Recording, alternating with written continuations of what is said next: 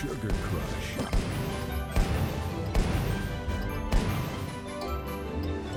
Sweet. Around 270 million people play Candy Crush each month. It's a cell phone arcade game with bright colors and annoying sound effects. Hop on a bus or spend time in a waiting room, and odds are someone around you is playing Candy Crush, or at least some other video game on their phone. For a younger generation, online dating apps have become a bit like Candy Crush, just another video game. When they're on Tinder or Bumble or a similar site, they're not doing it to find somebody or to meet somebody. They're doing it because they're bored and they just want to swipe through some profiles. From Virginia Humanities, this is With Good Reason. I'm Sarah McConnell. Today on the show, we're talking love, how to find it, and how to keep it. Sugar Crush. Online dating isn't new anymore. It's the norm. And while plenty of people have certainly become experts at crafting just the right profile, there's not a lot of actual research on dating apps. Enter Brianna Lane. She's a communications professor at Christopher Newport University, and she's been studying online dating. Brianna, what do you think online dating has changed about dating from the times when we didn't have Tinder and Bumble and OkCupid? Dating now, it happens faster.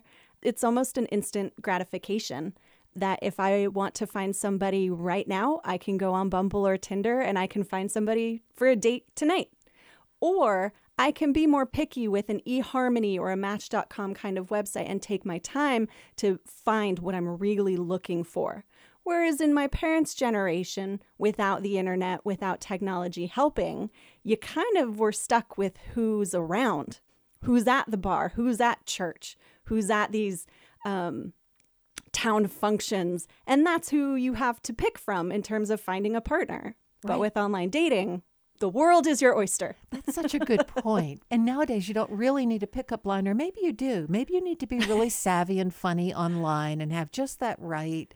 It's to go beyond the mutual match on Tinder. You do have to have some sort of funny, witty pickup line to get that second communication message.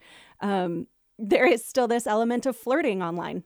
You Right. still have to be, and that's why some people say they're bad at online dating. It's because they don't know how to be funny or flirtatious, or they're not sure how to construct their message the right way. What advice do you have for people in creating their profiles? These days, it seems like everybody is upping their game and putting out incredible pictures and descriptions of themselves. What do you understand about how competitive it is? Well, the problem, we could say, with online dating is that you can present yourself in any way that you want to. So if I wanted to go online, if I wanted to create an online dating profile where I am a supermodel that tours Europe every summer posing for fashion magazines, I can do that, and I can Photoshop my photos to make it look like that's accurate. So we do have to be aware of people can present themselves however they want to. The thing is, if you are looking for an actual offline face-to-face relationship, you do have to balance presenting yourself as attractive, but also realistic, because you're eventually going to meet that person face-to-face. So if I did present myself like I'm, 110-pound, 5'10" supermodel, if I meet somebody face-to-face, they're going to know immediately that's not true. Do you think most people start out fudging it a little bit, or do they start out sort of clumsily, overly honest, and they don't get any hits? I think brand new online daters probably start out a little too honest, and then they realize they're not getting a lot of attention. I can actually share a personal example. My best friend, she wanted to find a long-term partner, and so she was online dating and getting a few dates here and there, but nothing was sticking. Nothing was what she was looking for. And so her local friends told her, you need different photos. And so they put makeup on her, dressed her up, and staged her in the kitchen, chopping vegetables, making salsa. even though it was staged, and the next date that she got is now her fiance. Food is everything. Right, that's part, yeah, absolutely. But that's just it. She presented herself in a way with makeup and in these kind of staged photographs as if they were spontaneous, but they weren't normally her. She doesn't normally dress like that or wear makeup or do her hair. But that photo is what attracted her now fiance.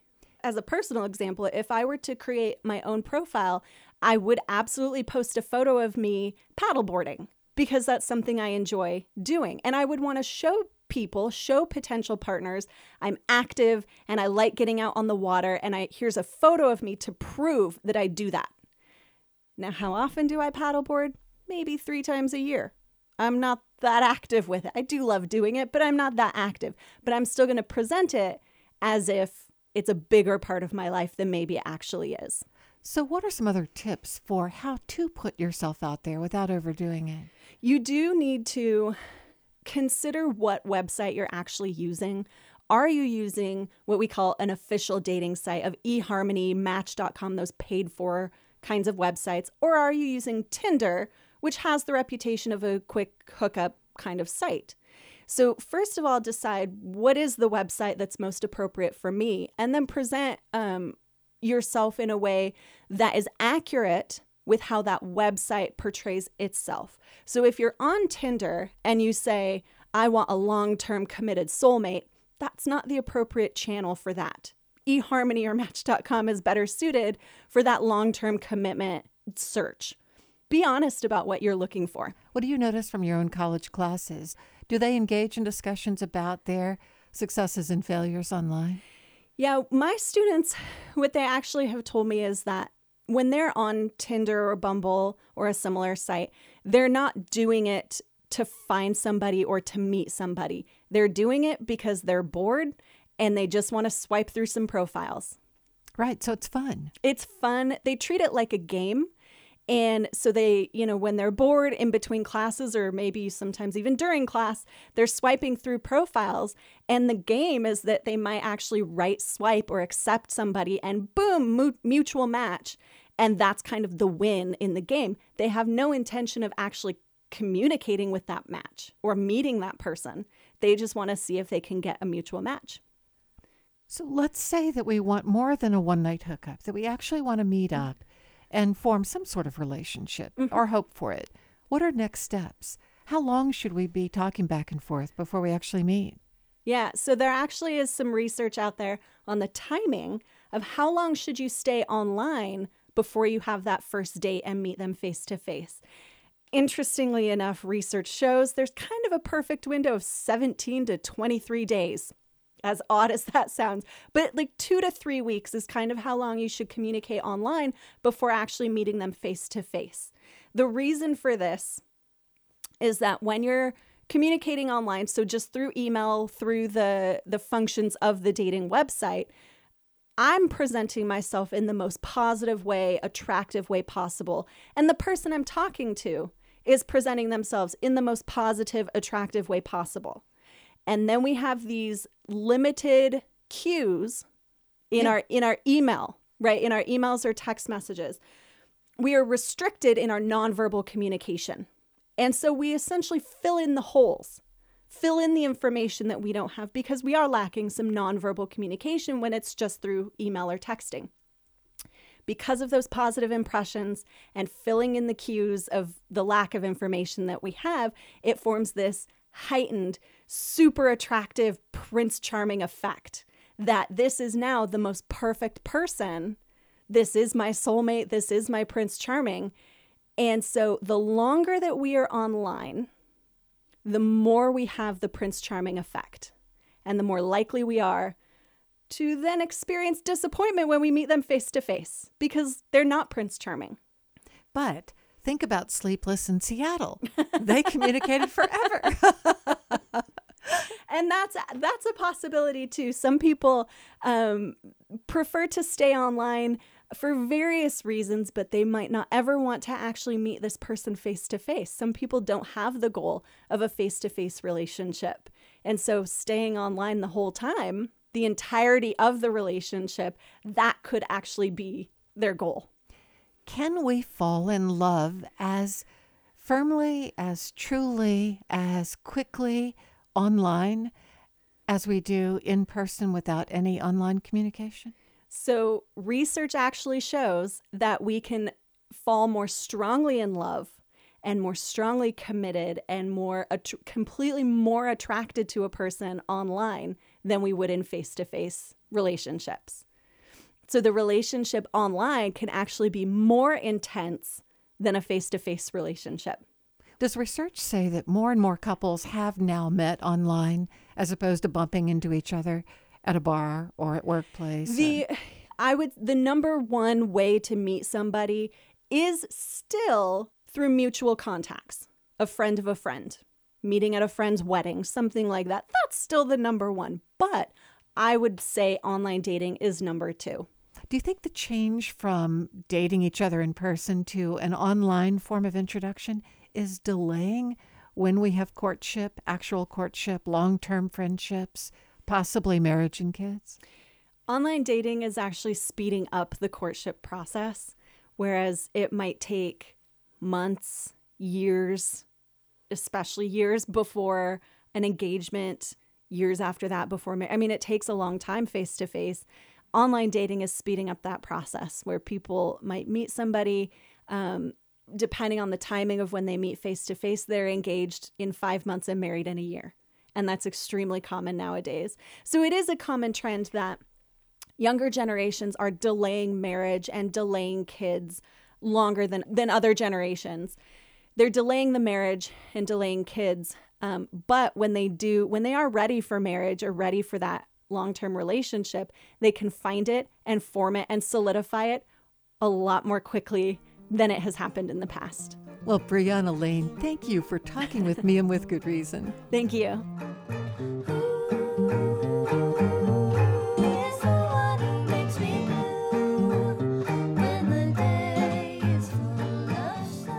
Brianna Lane is a professor of communications at Christopher Newport University.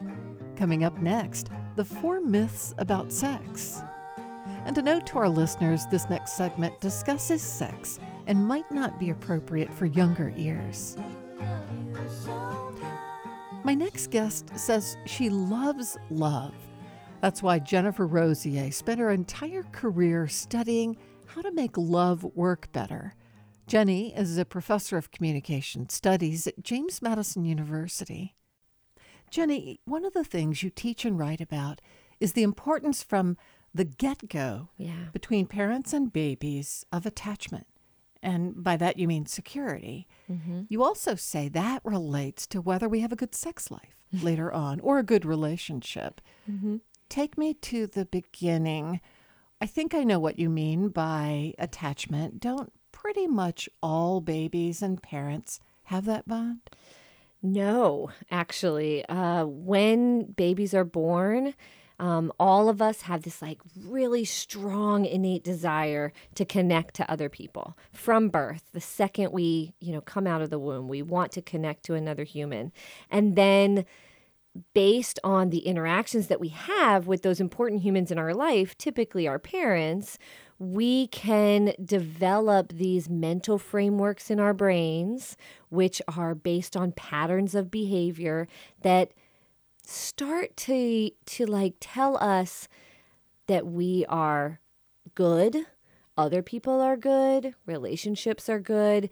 Those mental frameworks that are based on those interactions that we have with mostly our parents cause us to view the world in a certain way. And hopefully it's positive, but sometimes it can be negative. And again, that's based on how our parents interact with us. Really? All our anxiety and insecurity comes from our parents? Not all of it.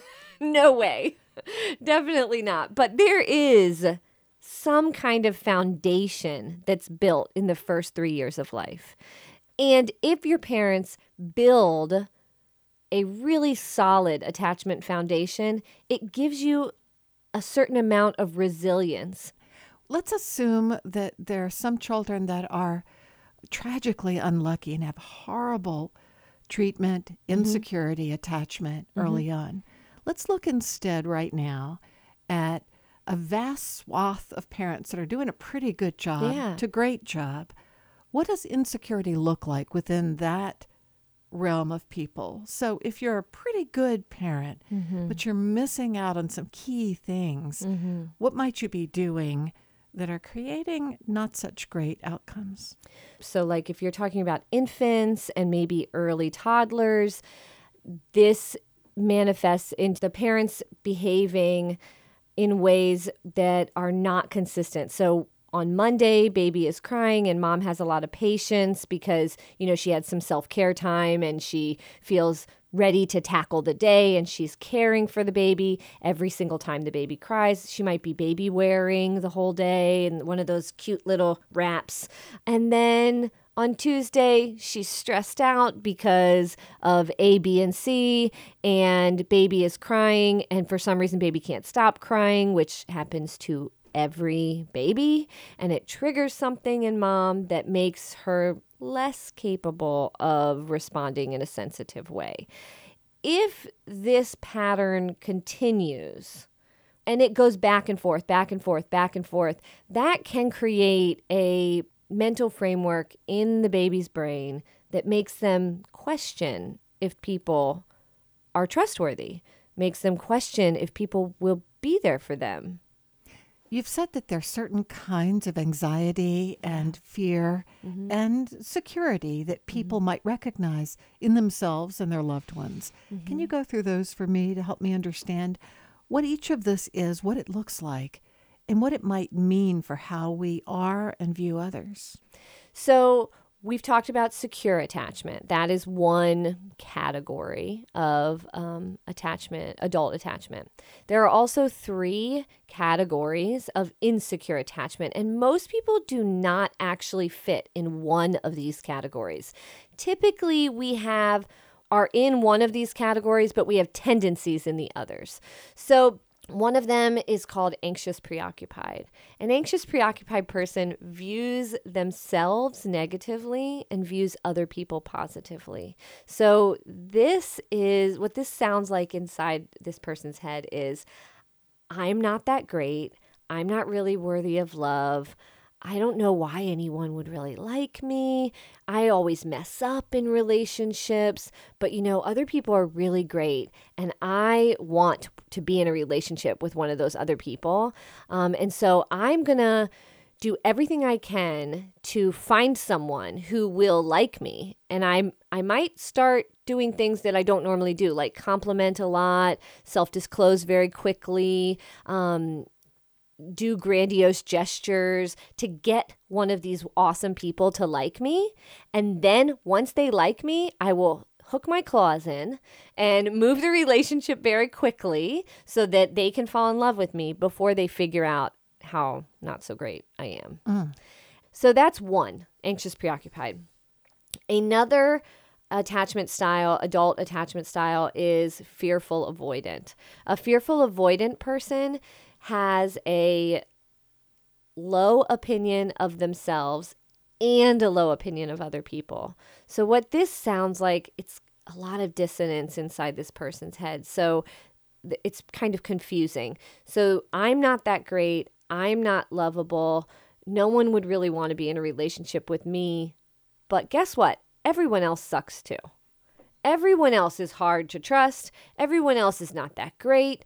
And so I want to be in a relationship because I feel like it's what people do and it seems like it might help me. So I want to be in a relationship, but once I'm in it, I am sometimes consumed by this anxiety because it's high anxiety and high avoidance. I am consumed by this anxiety of, are they going to like me? Are they going to judge me? I want to be close to them, but they're not trustworthy. And maybe this is a bad idea. I don't know. I might self-sabotage the relationship, right? So sometimes these people might actively push their partner away so that maybe they don't have to do the breaking up. The other person does it. The last insecure attachment style is called dismissive. And these people have a high opinion of themselves and a low opinion of others. So you might hear a dismissive person say things like true love isn't real, or I have really high standards and no one can ever meet my standards. They might out loud talk to their friends and family about those standards. So they might say, I need to find someone who has A, B, C, D, E, F, G, all the way down to Z, and maybe AA, BB, CC. They have a long list, and they use that excuse as to why they're not in a serious, close, committed relationship. Nobody is good. Everybody is bad. I'm pretty great, which is an interesting shift. So they still have what seems to be high self-esteem, but it's kind of a mask. So they think they're really great, and they'll say things like, no one can ever live up to my standards, or I'm going to be a bachelor for life, or I don't need a man to be happy. Things like that make other people look at them in a way that, oh, well, they're really confident in who they are, when that's probably actually not the case. They have just shut down and decided not to let anyone in. Does that mean that a dismissive person is not in relationships? No. But when they get in relationships, they have a nice distance that they've predetermined, depending on their amount of dismissiveness, And for some people, this is the amount of time they're in relationships. So they might be a serial monogamist that only goes for 6 months at a time. We are such complex beings. I know. Relationships are unfathomably complex. They are. You advocate sexual coaching for grown-ups. Why do you think we need it? So I worked on a project about 10 years ago about creating a communication coaching program for couples who were in distress. And we taught them how to talk about sex with each other. We taught them things like, oh, well, if you want to talk about your sexual likes and dislikes, one of the things you can do is to sandwich a dislike between two likes. It softens the blow, We taught them about how to be more comfortable talking about sex with their partner. And what I took away that I think was like the most interesting part was these were all heterosexual couples, and I talked to lots of the wives. And what was fascinating to me was at the end, when I asked them what was your most favorite or the best part of the program, hands down, the women said, in the very beginning, you asked us to write down our 5 sexual likes, our 5 sexual dislikes, and any sexual boundaries that we had. And no one had ever asked me that before.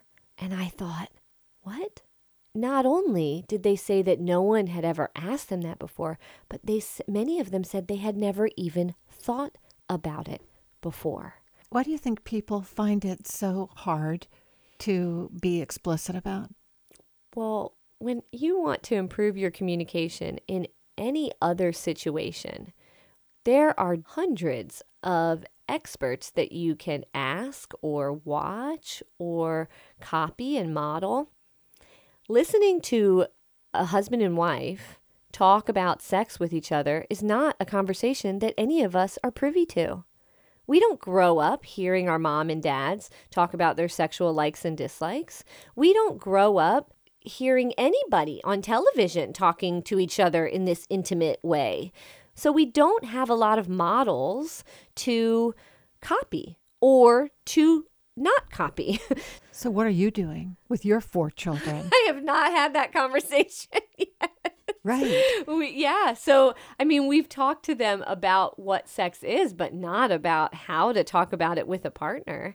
So I think that one of the things that parents, if they want to go down this road, can do is to tell kids that they should, and not even about sex, right? Like maybe it will spill over, but tell kids that they should know the things that they like and the things that they don't like, and they should feel free to express those things to anyone that they want. And again, not talking specifically about sex, but when you're in a romantic relationship, when you get a boyfriend, when you get a girlfriend, you have every right to tell them that you like holding hands with them or you don't like holding hands with them. And you should say those things loud and proud to this person.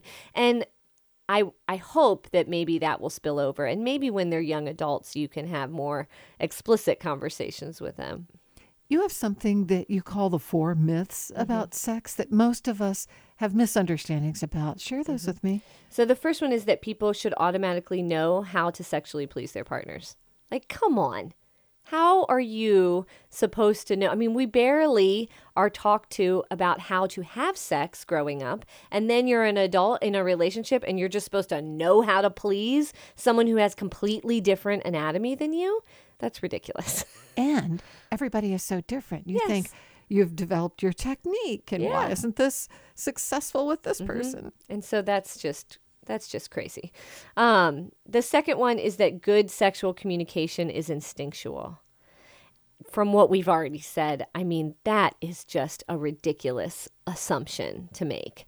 The third one is that younger people are more sexually adventurous, so they shouldn't have dissatisfaction issues. This is so not the case. Young people many times have the most dissatisfaction issues.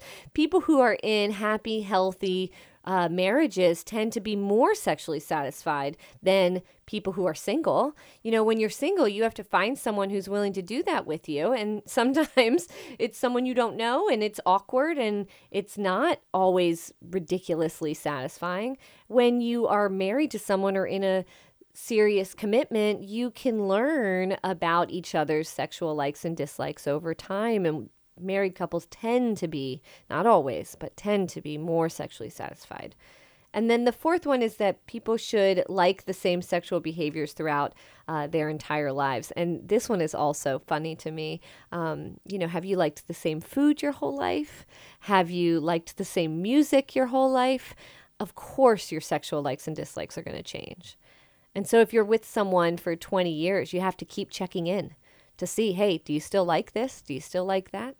That's very inspirational to hear about the myths, to realize that they make such sense. Yeah. So what do you advise most of us do? We're coming in to the Valentine holiday, a fraught holiday because expectations are so high, often dashed. But given the spirit of love in the air this week, what would you advise people about trying to get more emotionally intelligent about this? I mean, I think a great place to start, because it was so successful in my study, is to make a list of maybe not 10 or 5, but maybe just 3 sexual likes and 3 sexual dislikes, and share them with each other, right? And then go practice them with each other. Have some fun. That would be a great Valentine's Day.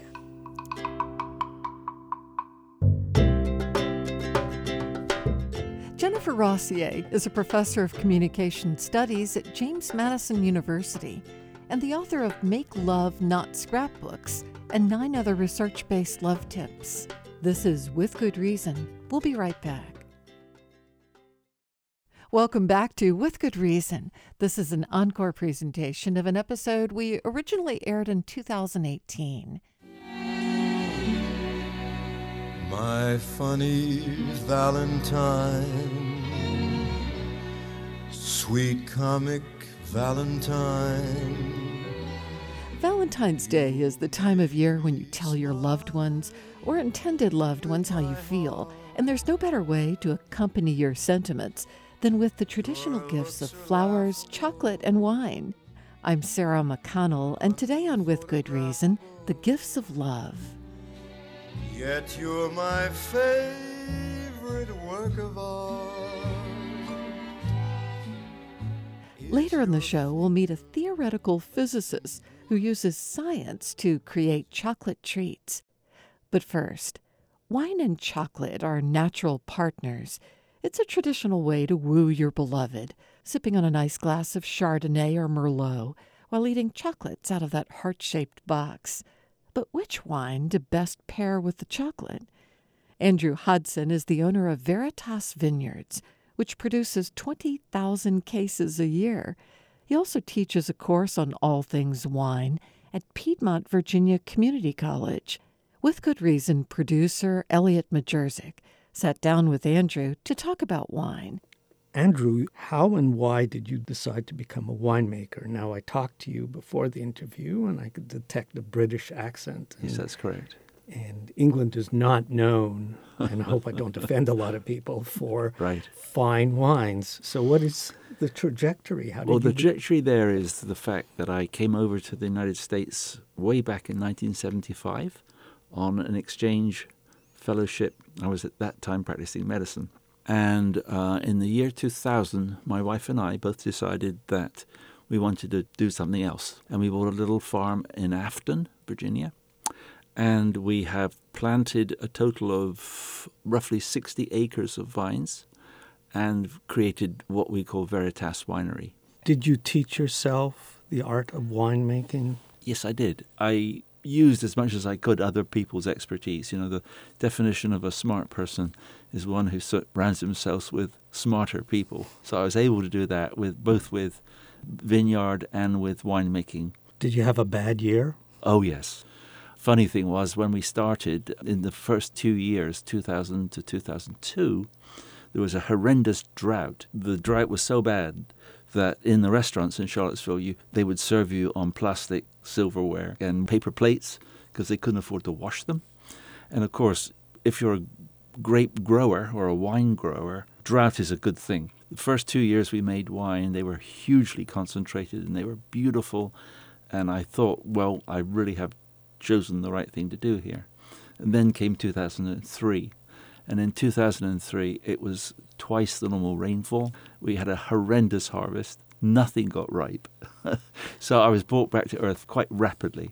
So drought forces the grapes to get riper and to get more sugar, more dehydrated, increases the intensity of flavors of the wines.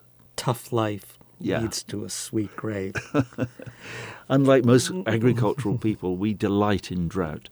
Let's talk about wines in general. What do you look for in a wine beyond what you like in a wine? Right. It's a good question, actually, Elliot. And I look for a number of factors, the most important of which is balance. A wine must be balanced in the sense that no one flavor should overwhelm another flavor. I like to use the analogy of music and wine. Listening to good music, no one instrument should overpower the other instruments. And when you've got a balanced wine, everyone has got their own voice. And you can tell that the wine has got a good balance. That's one of the primary features in a good wine. I'm not a connoisseur, so I look at the label. And often if the label is in very bad taste, Yes. I often think the wine is in bad taste.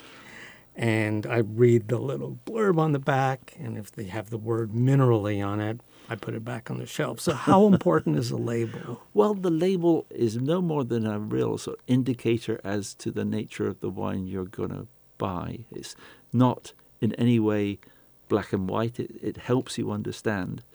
The more background knowledge you have, the more the label is helpful. They just are indicators, no more than an indicator. There are some German wines, for example, that you can't tell from the label whether it's dry or sweet. And so they can be misleading, but for the most part, they help you in making a decision about buying the wine. Another myth of wine, or something I'd like to be cleared up, is a $40 bottle of wine always better than a $12 or $15 bottle of wine. That's not true. One can find $12 bottles of wine that are as good, if not better, than a $40 bottle of wine. And there are some $40 bottles of wine that are sold at $40 on the premise that because they cost $40, they've got to be good. But there are many that are not so. Let's talk about wine in 2018, this year, with climate change and the fires in California. How has that affected the American wine market? Well, the climate change is a huge phenomenon and is affecting wine growers throughout the world, not only in America. And there is no question that the planet is heating up. And it's been very clearly demonstrated in Bordeaux. It's been demonstrated in America. And as a result of the increase in warmth, the wines are going to be richer, higher alcohol, higher sugars. Regions that previously made concentrated sweet wines, they're now too hot to make those wines. Really? Yes.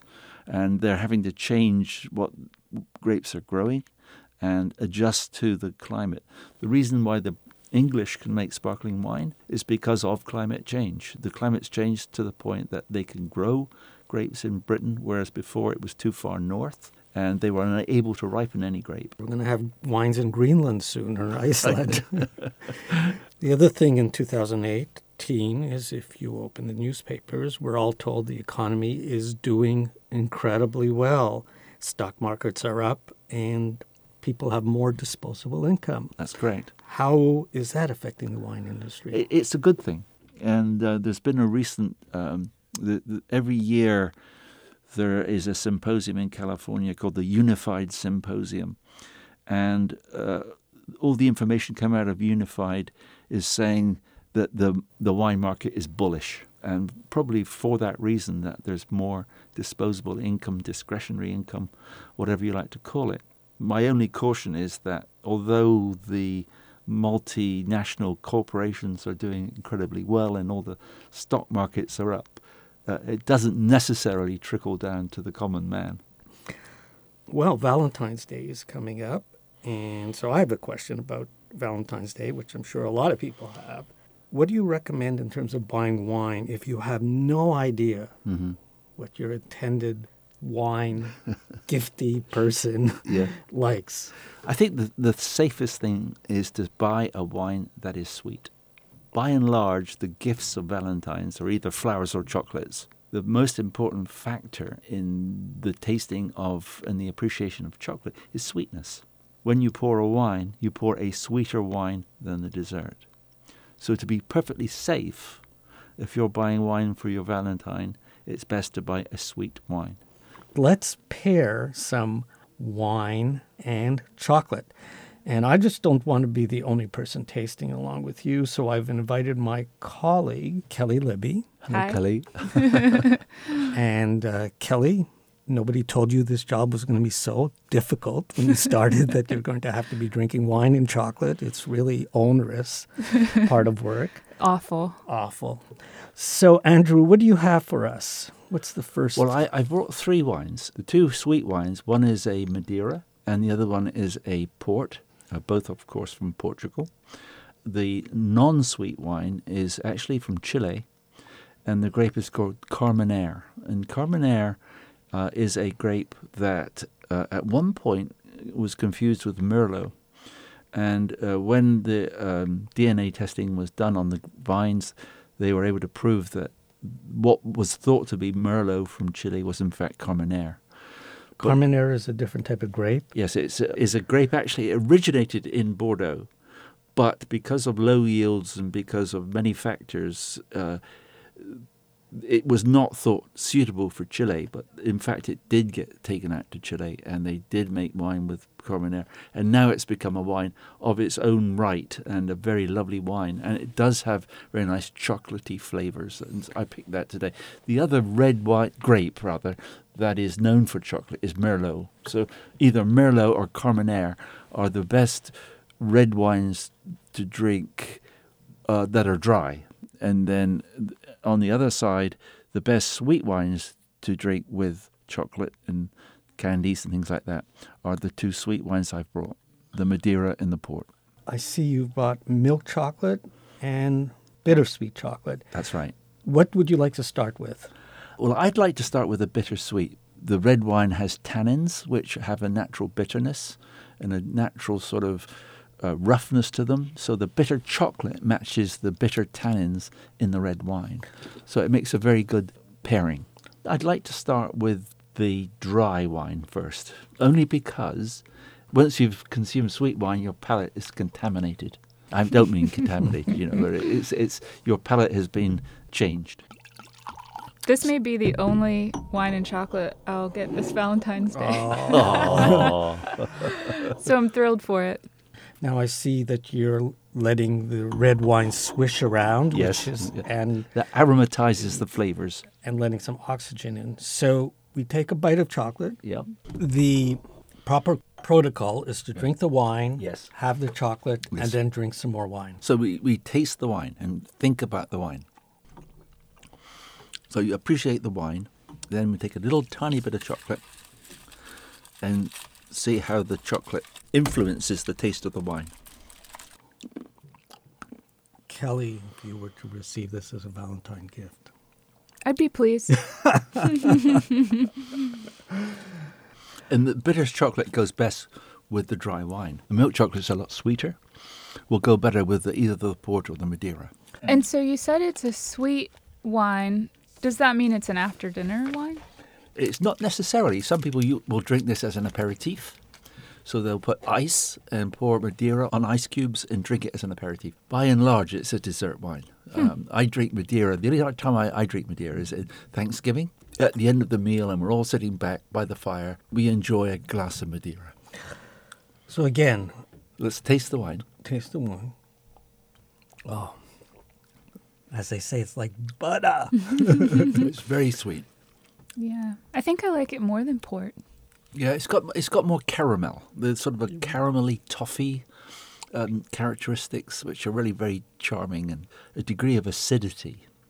And the acidity balances the sweetness, because if you drink something that's just particularly sweet with no acid, you get this phenomenon of cloying. It's sickly sweet. Right. Yeah. If you add the acid, it brightens it, and the acid balances the sweetness. Mm-hmm. And this is what one finds in a Madeira particularly. Yeah. I can almost feel that acid sort of in my mouth. And I can see how without it, I would feel a little Yeah, it's sick. a little aftertaste in the acid. It's very pronounced. Here goes the chocolate. Okay. English Cadbury chocolate. I only brought you the best. And now we chase it with Madeira. Madeira. We may never get out of here. You know, I noticed when we're drinking this, it's the same phenomenon when you're eating a great meal. You suddenly get very silent because you're just enjoying it. Right. I could spend a couple of days like this. The port will be much more fruit-driven. Okay, so you get lots of dark fruit. You get things like raisins and plums and dried fruit. Whereas with the Madeira, you get much more in the way of malt and toffee and sugar. Yes, this is completely different than the Madeira. Yes. It does taste like, as you said, dried cherries, Yes. dried. Dried plums. Actually, prunes, which is a dried plum, of course. I would say that this port is not that much of a dessert wine. I could see drinking this with some food, a tart or some cookies. Yeah. Not necessarily chocolate. Chocolate brownies. We won't go there. All right, let's have some of this chocolate now. Oh, Based on our tasting, that's my favorite. is it? Okay. I was going to say Madeira was my favorite. I find this a really nice balance between the sweet of the chocolate, and the sort of dried fruit. Raisins, sultanas, all those lovely dried fruits. Well, Andrew, thank you so much. This is inspirational. Oh, good. I'm glad you enjoyed it. You've just made my Valentine's very easy, because now I know exactly what I'm going to give my wife for Valentine's Well, Day. good. I don't even have to think about it anymore. Thank you, Andrew. It was a real treat. You're very welcome. It was my pleasure. And happy Valentine's Day to us all. To one and all. Elderberry, corn sherry, sweet Lucy, Thunderbird wine. Andrew Hodson is the owner of Veritas Vineyards and teaches a course on wine at Piedmont Virginia Community College. Coming up, the scientific approach to making chocolate. Joshua Ehrlich is a theoretical physicist at the College of William & Mary. He spends his days pondering dark matter. Along with the universe, the other dark matter he explores is the science of making chocolate. Associate producer John Last visited his chocolate-making lab at William & Mary. When I arrive at William & Mary's small hall, there's a lingering smell of chocolate in the air. Josh Ehrlich is bustling around like an alchemist. He talks fast about chocolate because there's a lot to cover. So there are two cardinal rules when working with chocolate. The first is don't rush. That's the rule that I broke. Erlach is a theoretical physicist, but after happening upon a website a few years ago called chocolatealchemy.com, he became an artisan chocolatier, a man as expert in the mysteries of dark chocolate as he is in the properties of dark matter. So the basic ingredients in chocolate, well, it's 1 part art, 1 part science, 2 parts love.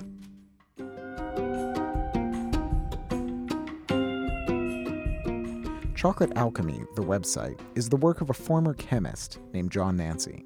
In a series of blog posts, he described how to take a process that is normally done with industrial equipment at a massive scale and do it in a home kitchen. Now, in front of me, Erlach has laid out all the steps in Nancy's process, beginning with the humble cocoa bean. There's a combination of cocoa solids and cocoa butter. They're both contained inside cocoa beans, and you can crack them open, and inside you'll find cocoa nibs. There are different kinds of beans, from the common Forastero to the exotic white-colored Porcelana. Each provides a slightly different flavor. The cocoa butter is what's responsible for the structural qualities of chocolate, its perfect meltiness, its smooth texture. The solids, meanwhile, provide chocolate with its bitter, rich taste. Erlach roasts the nibs in the oven, then takes them on to the first of several pieces of hardware. We have a juicer. And now, this is no ordinary juicer. What this will do is take roasted cocoa nibs and convert them into a chocolate liquor. They're flying everywhere. It smells really good. It's fruity almost. A little fruity, that's right. It's not alcohol we're making, but a thick brown paste that's the base of all chocolates. And let's not tell anyone what that looks like. Ooh, it's not the most appetizing looking stage of Not chocolate. at this stage, so that's why we don't feed this to people. It will also taste very bitter. Once we have the paste, Erlach needs to mix in some sugar. But you won't be able to do this with a spoon. The tongue's very sensitive, so if the particles get down below about 20 microns, then you have nice, smooth feeling chocolate. 20 microns is less than a third the width of a human hair, so Erlach needs some serious equipment for grinding the sugar into the paste. In one of the great moments of human ingenuity, it was John Nancy who first discovered that an Indian food processor, typically used for crushing lentils, could do the same job for mixing sugar into chocolate liquor. It looks like a food processor, but in place of the blades are 2 gigantic granite wheels. The granite wheels just roll around and around, typically for 14 hours. During this time, Erlach tells me, heat caused by friction cooks the raw cocoa liquor and helps cut the bitterness of the mix. At a certain point, Erlach mixes in a grainy yellow substance. This is soy lecithin. It makes the chocolate a little less viscous, it makes it easier to work with in the final stages when it's poured into a mold. At the end of this whole process, you have molten liquid chocolate. But Josh tells me, actually, that was the easy part. And now is where the real science and the art come together.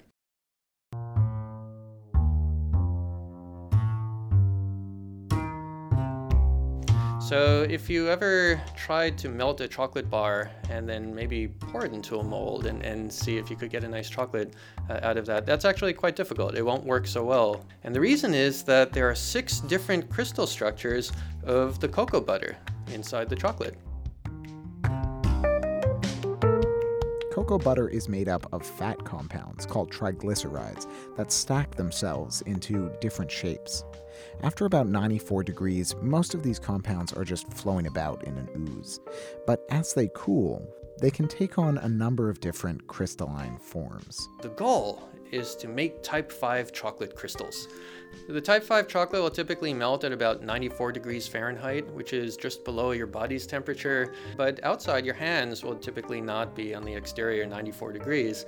So you can hold a piece of chocolate for a good while if it's good chocolate and not have it melt. And the way to do that is science. Erlach knows that type 5 crystals form between 80 and 94 degrees. Right now, the chocolate is sitting on a hot plate at a toasty 98. Too hot for type 5 crystals. You could heat it up a little bit more because what we're going to do is make a seed crystal for the chocolate. To make this so-called seed, Erlach takes the chocolate off of the heat and pours a little bit of it out on a cool marble surface, spreading it back and forth with a spatula. The idea is to cool the molten chocolate to the point that type 5 crystals begin to form. When he thinks it's reached about 80 degrees, he scoops it up and tosses it back in the pot with the rest of the cooling chocolate. This is where it's as much art as science. The process is never the same twice. The chocolate he spread over the marble should have formed the type 5 crystals he's after. When it's put back in with the rest of the batch, those crystals will form bonds with the formless chocolate around it as it cools, turning the whole mixture into a shiny, perfectly formed crystalline structure.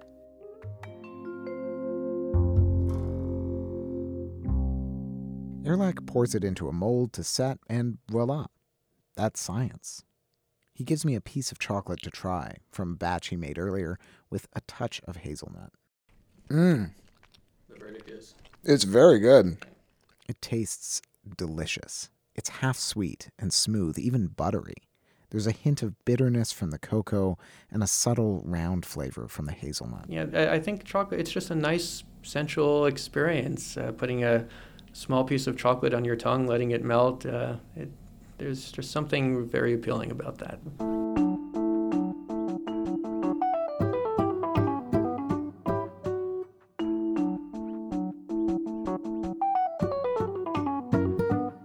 Joshua Ehrlich is a professor of physics at William & Mary. This has been an encore presentation of an episode that originally aired in 2018. Major support for With Good Reason is provided by the law firm of McGuire Woods and by the University of Virginia Health System, uvahealth.com. With Good Reason is produced in Charlottesville by Virginia Humanities. Our production team is Allison Quantz, Cass Adair, Matt Darrow, and Allison Byrne. We had production help from Georgiana Reed, and some of the music is by Blue Dot Sessions. For the podcast, go to withgoodreasonradio.org. I'm Sarah McConnell. Thanks for listening.